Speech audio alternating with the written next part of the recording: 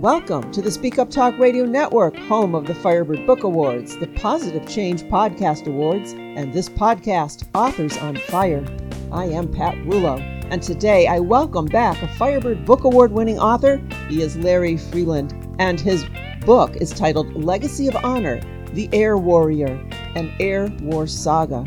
Larry is a third-generation military veteran. His father was an officer in the Army Air Corps, United States Air Force, whose career spanned 30 years from World War II through the early stages of the Vietnam War. His grandfather was a World War I doughboy, and his two younger brothers were war veterans who served in multiple conflicts following the Vietnam War. Larry served in Vietnam as an Army helicopter pilot, an infantry officer with the 101st Airborne Division, and he was a previous Firebird Book Award winner with his books titled Chariots in the Sky and Legacy of Honor, The Patriarch, a World War I saga. And I'm always happy and honored to spend time with him. So welcome back, Larry. Thank you, Pat. It's an honor to be back, and I appreciate the opportunity to chat with you again about the current book. I know. Future. I'm so happy that it won because it meant you and I had an opportunity to talk. So kind of selfish reasons here. So congratulations once again on winning the Firebird Book Award. Well, thanks. I was very pleased, and I saw I got 2 first place and 2 second place in different categories within the genres. So I'm always pleased when that happens, and I feel particularly about this book, World War II and forward. But World War II is just, my father served in it, and he was a careerman, as you mentioned, and grew up around World War II veterans, grew up on air bases, bomber bases, they call them SAC bases, Strategic Air Command. So I was around these fellows as a young boy and growing up well into my college days and post-college days till my dad passed, and I've got a lot of respect for them. And in writing that book, I learned a lot more than I already had learned or knew, and then the respect just grew. These are incredible men that served, and particularly in World War II in the bomber groups flying out of England and over Nazi-occupied Europe. Their lives were fascinating in one respect, but they lived on the edge, and many of them didn't return. So the Kirkus reviews, which is pretty popular out there, they really gave me some very good comments about that aspect of it. Is you feel like you're right there in the cockpit with the protagonist, Sean, and you're flying on the missions, not only over Europe, then later on when he gets pulled back in and serves in the Korean War and flies over Korea during that war in B-29. So, and that's what I tried to capture. I wanted to make it personal yet embedded in historical events so folks can relate to the character, the protagonist, and the people around him or her, and you know, live what they're living, feel what they're feeling, and at the same time pick up on some of our history and come out the other side and go, wow, I learned a few things I didn't know, and my goodness, what did all these people go through to survive or get us to where we are today? And it can be quite harrowing. For sure. I'm happy you mentioned that. You must be reading my mind because I wanted to read a few testimonial snippets from readers, and that Kirkus review was quite kind. I'll read a little bit of it. It said, be prepared to feel as though you're in the co-pilot's seat beside Sean, the protagonist. Someone said, another work of art. Freeland is an absolute master of flight combat narrative, a decorated veteran of air combat in Vietnam. His ability to put the reader in the seat of a B-17 beset by German fighter planes and anti-aircraft fire is superb. And there are so many more. That just has to feel so good to you as a writer. It does, very much so. And it's humbling. I've been told, and I think this is it's the third book, and I think I've probably my best so far, although I'm certainly proud of all 3, but it's just a special place there for me when like I mentioned earlier, growing up around these men, hearing some of their stories and so on, and then having served myself a little bit, reflecting back on what they went through. they call it the greatest generation. There's a lot of truth to that. I think every generation has its greats. I think this generation, when you had 16 million plus men and several million women step up and do what they did, you got to say these folks were probably, as a group, one of the best generations we've produced. But so many stories and so much very varied opportunities for them to contribute and sacrifice, as many did, and then come out the other end and, in essence, win World War II, both in the Pacific and in Europe. Just incredible what they did and what they sacrificed to accomplish that. Right. Yeah, I was thinking, Larry, you obviously have the background, the backdrop, the experience of 3 generations to understand all the nuances that most people don't. But how about writing? So I'm sure there are many people that might have all of these different experiences, but to be able to put a pen to paper and have it make sense and to be an award-winning book, how did you go about that? That's a good question, and a tough question to answer. Short version, I'm pretty old, and I had 3 careers before I took full retirement. And I did a lot of writing, business writing over the decades of various types. So, and I'm not an avid reader, but I am a reader of history.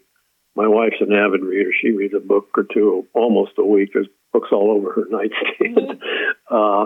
And then I'm a big movie guy, watching movies over the years, particularly documentaries and historical war movies, if you will. Not that I'm a war nut, but there's a certain amount of drama and stuff that they just bring out, and the sacrifices. So I had a lot of that experience behind me. And about 4 years ago, I decided to write that first book. I had written it I think we talked about this earlier, but I'd written it as a screenplay many years ago. And got close, but not no cigar, so to speak. But everybody told me, Larry, you need to make a book out of that. And this was back in the early 90s. And we're talking about Chariots in the Sky. And I said, well, I'm still fully employed, working in the bank and all that. I don't have time to do that. And really, I'm not a writer. But about 4 years ago, I pulled all that stuff out and said, I'm going to give this a shot. That story really, I want to tell it. So I sat down and I wrote the first book, Chariots of the Sky, and found the publisher, and it did quite well. And he wanted me to see if I could come up with something else, and we came up with a trilogy, and I started writing that. So I'm at the back end of my life, I've fallen into this, and I enjoy doing it. It's kind of where everything just kind of came together. The stars have aligned, so to speak. Mm-hmm. I'm a history guy. And I've got all this experience around veterans, going back to World War I with my grandfather and some of his friends, and then living on air bases, like I said, and been active in veterans communities going forward. And all this just kind of comes together. You put it in a pot and you shake it around. And there's a lot of experiences I can draw from. There's a lot of information I've come across and people I've interacted with and hearing their stories. And when I write the books, I just sit down and 2 things happen with me. One, when I'm not being creative in my writing, I do research and pull stuff from wherever I can find it and put it in a data bank. And then when I've got a storyline and chapters lined up in where I'd like to capture or cover in that chapter or chapters. And then when I get creative, I just sit down and start writing, and I just shut the door and go crazy until I fall on top of my computer and call it a day or a night.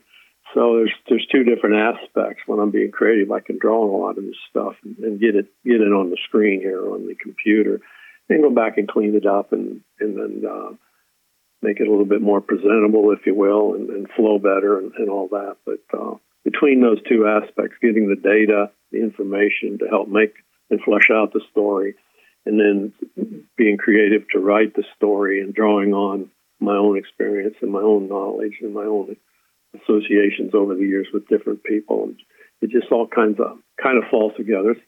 It doesn't just do that, but there's a lot of effort involved there. But sometimes it just flows out, and I can't even explain where it comes from. Excellent. Thinking about research and putting all that data together, that's always an exciting time too. You might not be creative while you're doing that, but boy, doesn't it spark creativity. And it probably, I know when I do research, it leads me into places that I didn't know I might go, just because you're learning new things and you think, wow, I could use that and that. Then it almost becomes too difficult to know which direction to go, because there's so much good information in your database. And I wonder if you find that as well. Absolutely. I couldn't say anything more than what you just said. I would just go ditto. It's fascinating and what you can find, and you might be going down. In my case, sometimes I'm going down one direction, thinking this chapter ought to kind of touch on these, and in my research, I'll find something I didn't know about, or brings out what I'm trying to capture even better, and I'll kind of go down a little different path with it. And when I get to the other end, through all that research and being able to pull things in that I wasn't knowledgeable of, haven't heard of, or was out there that you just don't hear about, and then bring them into the story.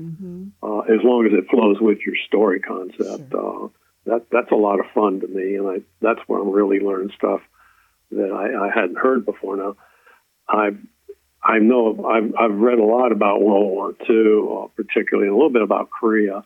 But World War II, my generation of guys, we just kind of grew up with that around these men and women who served, and a lot of us would enjoyed war books or war movies. And when I was a little boy, I met Audie Murphy, World War II, the most decorated soldier in the war. I was just a little boy when I met him, but my generation of younger guys, we all knew who Audie Murphy was. If you talk to more current generations, who's Audie Murphy? They just kind of look at you like, well, I don't know him. But we just kind of grew up around that, which makes it easier for me to do some of the things in my stories, because it was just a part of me. Right. Right. So. Yeah. I'm sure you could even pull little personality pieces from the men that you had met. Oh, yeah. My first book was loosely based on my experiences in Vietnam as a helicopter pilot. Well, I Flew Chinooks, the book was based on Huey Company, Assault Company. But some of my characters were composites of people I served with over there and ran into. So that helps bring it to life a little more. In the first book, The Patriarch, my grandfather, he and I were very close when I was younger, because my dad was always gone, and when he would go overseas, he would put us next to his parents there in a little town called Louisville, Ohio. And as a young boy, I spent a lot of time with him. He's kind of like a surrogate father. And we had a close relationship all the way through my college days when we were together. And he never talked about his experiences, but he had a large group of guys that loved to play poker and hung out together, and most of them had served in France and in the trenches. I don't know if they served together, but they had served. And I'd interact with them a little bit and hear some of their stuff when I was around them. They wouldn't talk to me about it, but they'd talk between each other, and I hear some of their stories.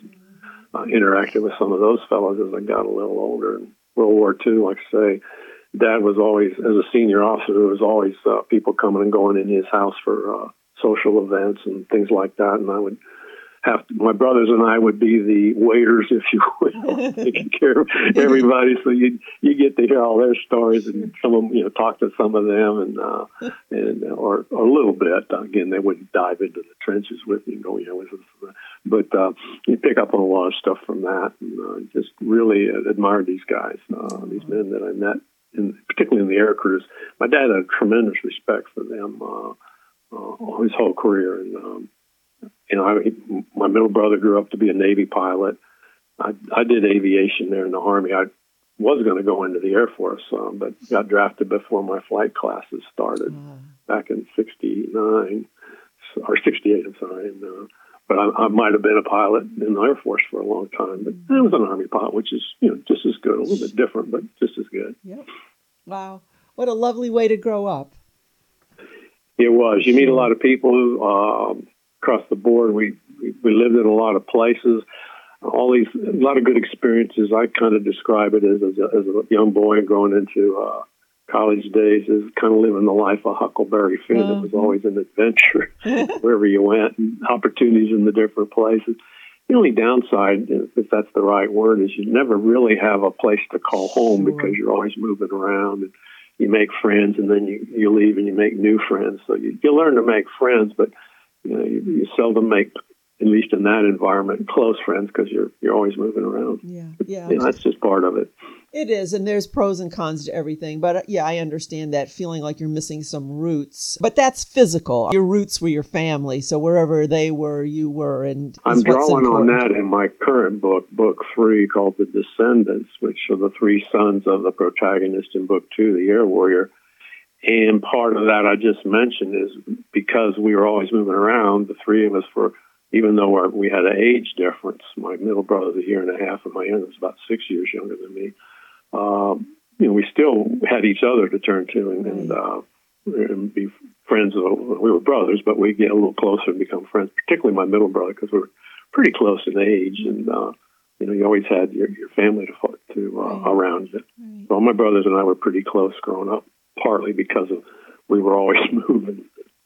Right. You knew you at least had each other. So exactly. That's a plus. And I'm trying to capture that a little bit in this book I'm writing now and bring that out because it is kind of an aspect of growing up in a military family on military bases. At least I'm sure it's still the same, but I know when we did the 40s, the 50s, 60s, 70s, into the early 80s, that was central to all of that. Right.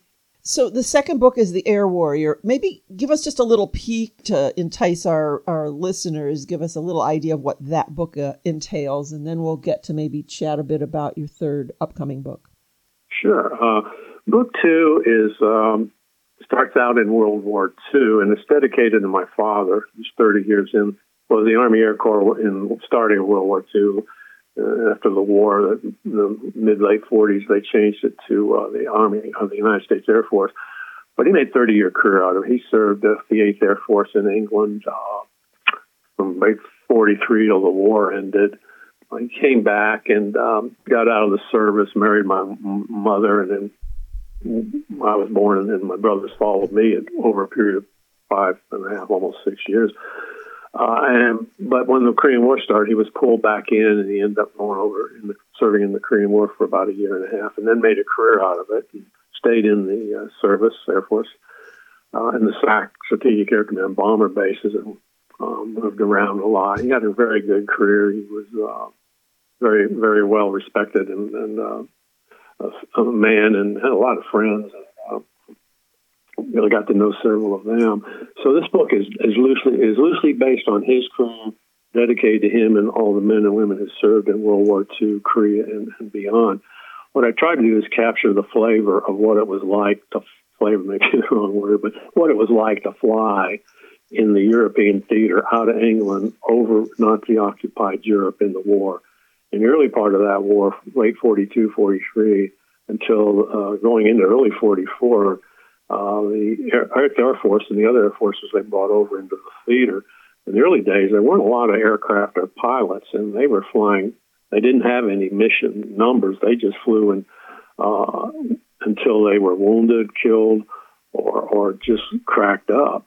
And so there was a lot of men who had a rough time in the early part of that war, flying out of England in those B-17s over Europe, and B-24s also. Jimmy Stewart, who's makes an appearance in this book too, flew B-24s. He flew 23 missions over Nazi-occupied Europe, as an example. But I wanted to give the reader that experience and pull into the historical events and some of the different bombing missions and what it was like to be sitting in a formation of B-17s being attacked relentlessly by German fighters from all directions. And then as they got over their targets, the fighters would pull back, and then the anti-aircraft fire would pick up, and they'd be flying through anti-aircraft fields, ACAC and stuff like that, they call it. In the movies you'd see, in the newsreels and documentaries, you'll see all these puffs of black smoke. That's ACAC, and the Germans were quite good at bracketing these aircraft in formations. So these men, when they crossed into Nazi Europe, they were subjected constantly to fighter attacks and then anti-aircraft fire. So it was a gauntlet they flew through for hours to bomb wherever target they had, and then get back out of Europe and go back to England. As the war progressed and the number of aircraft and crews increased significantly, and the Luftwaffe, the German Air Force, was degraded, the amount of casualties and the dropped. It never went away because the Germans were constantly coming after them. But the loss rate dropped as the war got closer to the end for the air crews. But in the earlier days, it was incredible. And I wanted to capture all that and what it was like to be flying into what almost was certain death. I mean, some of these missions, 200-300 B-17s would go out, and a third of them wouldn't come back.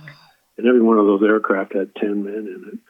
So it wasn't unusual to lose 300, 400, 500 men in a mission with a couple hundred B-17s in it. So what's it like?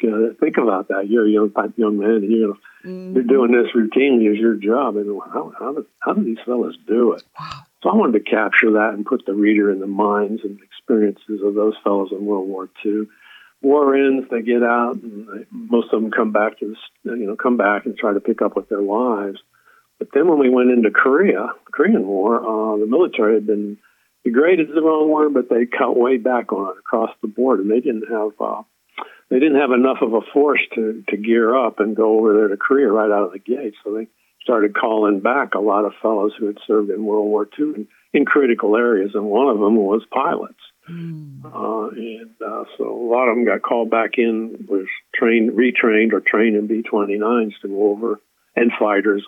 My stories about bombers crews were trained in the B-29s, went back over and flew out of Japan and Okinawa to bomb Korea during that war. And that's a war I didn't really know much about, particularly from the air standpoint. And when I researched that, I was just absolutely flabbergasted.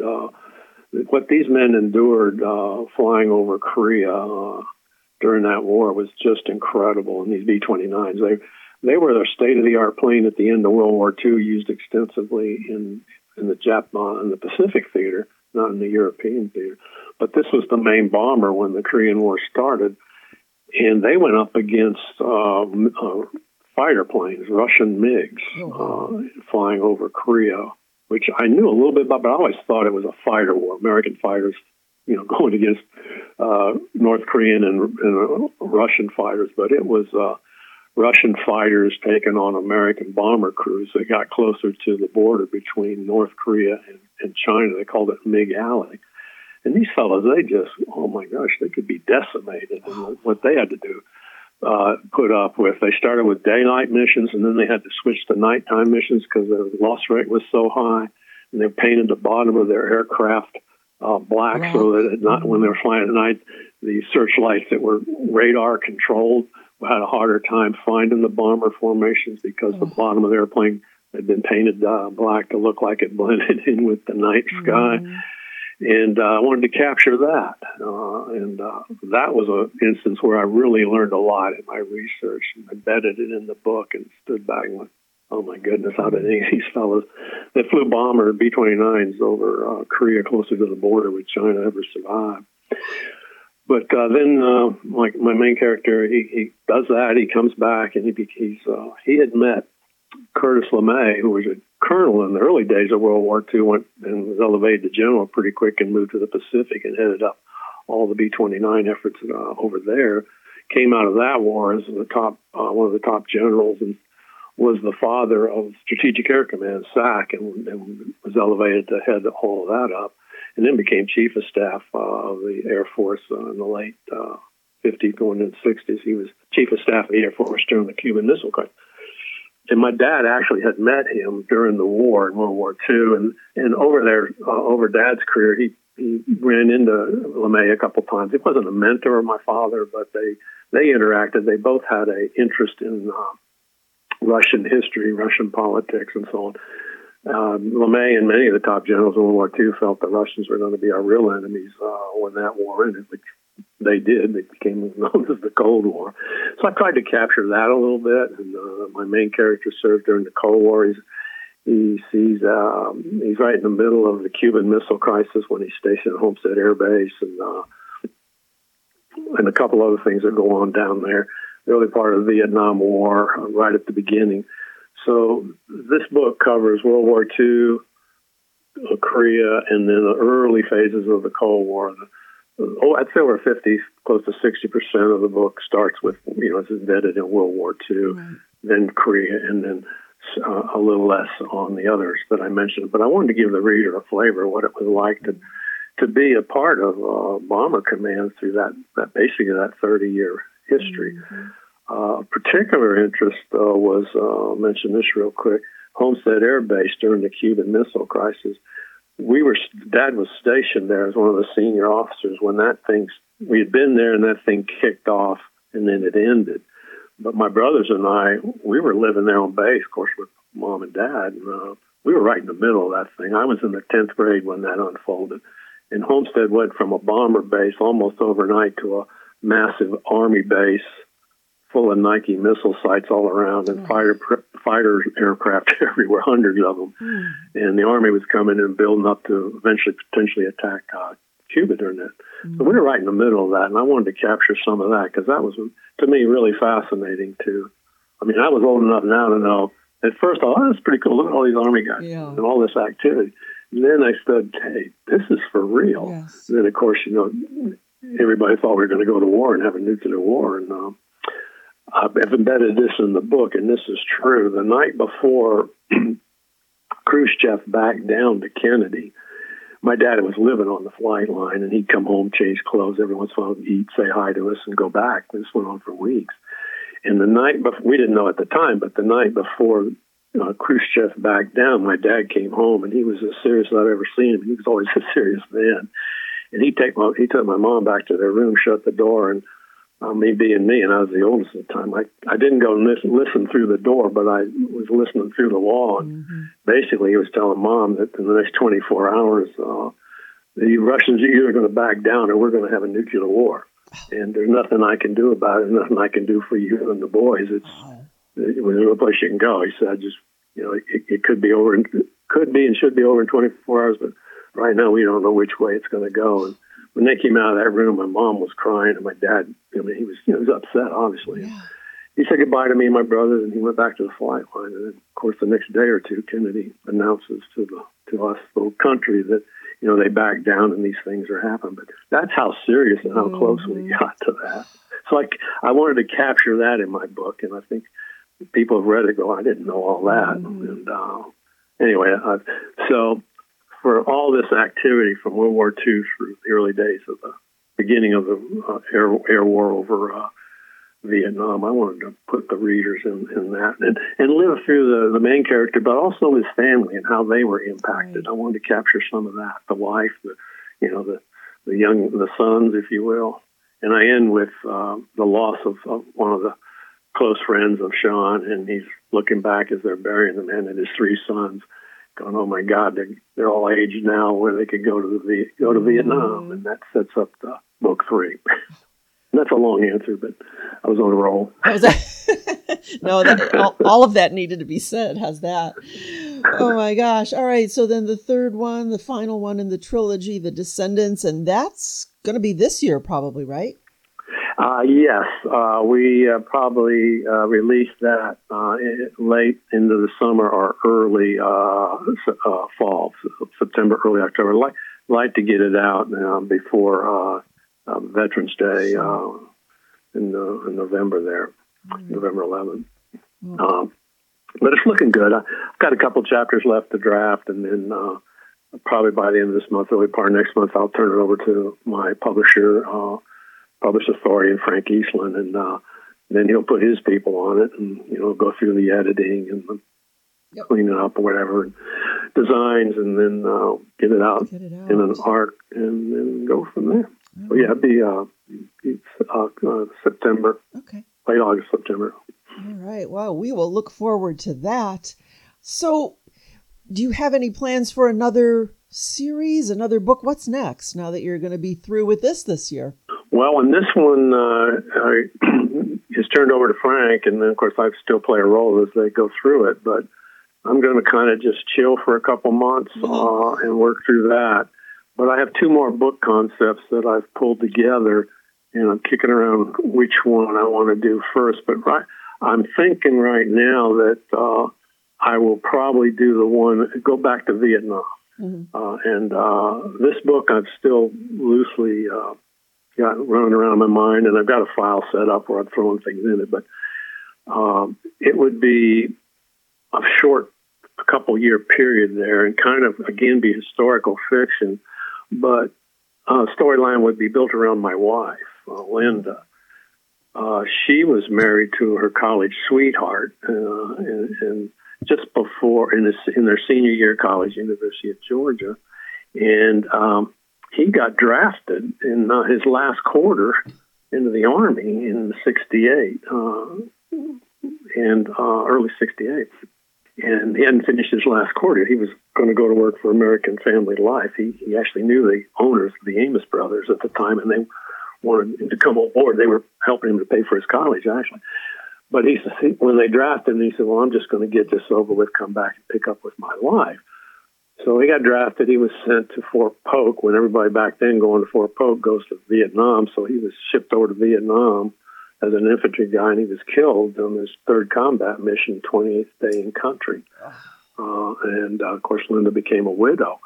And that was really tough on her, obviously, and the family. And then in he got killed in first part of '69. And in 1969, that's when I just finished officer school at Fort Benning in the end of June, going into July. I was living off base for 6 months with two of my buddies, and they were doing their thing. I was doing mine. We were just waiting to come down on orders for ourselves to go to Vietnam as infantry platoon leaders in December of '69. One of my roommates introduced me on a blind date to his girlfriend's girlfriend, who was Linda. And this turned out to be her first date since losing her husband. And they told me in advance that she was recently widowed, and I was hesitant to do it. But we went out, and the rest is history. We just kind of fell for each other and dated. And I went off to flight school in January of '70. And it was in the middle of that we decided to get married. Going back and forth. Should we, shouldn't we? She'd lost her husband. I didn't want to put her through another situation where she could lose her second husband. I mean, there was a couple of dangerous jobs in Vietnam. One was an infantry man, an infantry officer, infantry platoon guy, and a helicopter pilot. And here I was, both of them. And I was going to go to Vietnam when I finished flight school, which I ultimately did. So I wanted to I'm thinking of trying to capture this story through kind of her eyes. What kind of courage does it take for her to do this? What kind of faith? How does somebody deal with all that? And I wanted to try and capture that. In her case, we both kept diaries while I was gone for the year. Of course, we wrote letters and we wrote tapes. So we got a lot of information we can draw from to capture personal moments, if you will, on both sides of the globe. I'm over there in combat. She's over here teaching and worrying about me. Mm-hmm. So, and then, of course, tee it up with her first husband, the loss of Joel. Mm-hmm. So I just think it would make a compelling story if I could capture it. Oh, I do too. I hope that can come about. Oh, that's so exciting. And it would be a project for the two of you to work on together. It's just, there's so many positives about that. So I hope that can come about. I got the chills thinking about that. When I float it with people, I get that response. Yeah. I'm kind of gravitating towards that. Again, keep us posted on that as well. Sure will. All right, Larry, I know there's so much more we could talk about. I want to make sure we are not missing anything that you wanted to highlight today that you feel is important. Well, I think we pretty well covered it. You all have been very, very gracious with me, and I appreciate all the support and the awards. Looking forward to my next book coming out eventually. Maybe it'll get an award when it comes out. You're going to ship it off to us, and we'll keep our fingers crossed. Well, then if you would share any and all contact information where folks can find you and get copies of your previous books. Okay. I would go to my website, Larry Freeland, LarryFreeland.com. If you go to that, I'm on it now. It has all the information about each each book, it's got a home page. It talks a little bit about me, and then the 3 novels. You drop down on any one of them, and you get a synopsis. You can see the reviews, and on that particular drop down, you can hit buy the book, and then there's an events and media page where you can see the different advertising that's been done. And I've done a lot of podcasts like we're doing today, which have been very gratifying and help. So if you go to that website, you can learn about the book or books. You can order them right from there. They are available on Amazon, which is the biggie, Barnes & Noble, BAM, Books A Million, and Indie. They're all 3 books are out in paperback and ebook formats, all formats. And my first book, Chariots in the Sky, I will mention this, was produced and released in December as an audio book from a production company out of New York. Good. That was so much fun doing that one. Did you narrate it? No, I have a 2-minute opening introducing the book, but they actually used professional actors. We interviewed 6 actors, or they auditioned 6 male actors and 3 female actors, and one male and 1 female was chosen, and they actually narrate the book. And I've never listened to an audiobook before, but apparently it's really popular and growing in popularity. Yes. And my gosh, when we had to listen to the first, when they had it done, I listened to that and I went, oh my goodness, this is like being in a theater without a screen. It was really good. It was fun. No, it takes it to a different level. Audio has a little magical quality to it, and especially if you have good narrators. So yes, I'm going to take a listen to that. And so I encourage everyone to head over to your website, LarryFreeland.com. His first book, Chariots in the Sky. The second book, Legacy of Honor, The Patriarch. And the third that just won the recent Firebird, Legacy of Honor, The Air Warrior. And we will look forward to The Descendants. So much going on. I'm always thrilled to talk with you. I learned so much, and I'm looking forward to more conversations with you. So thank you for taking the time to take all of your life experiences and putting it out there in such a well-defined form so that readers can learn and that the history stays alive. So thank you for doing that. You're certainly welcome, and thank you for giving me this opportunity to share that. You are welcome. Let's do it again. Thank you, Larry. Thank you, Pat.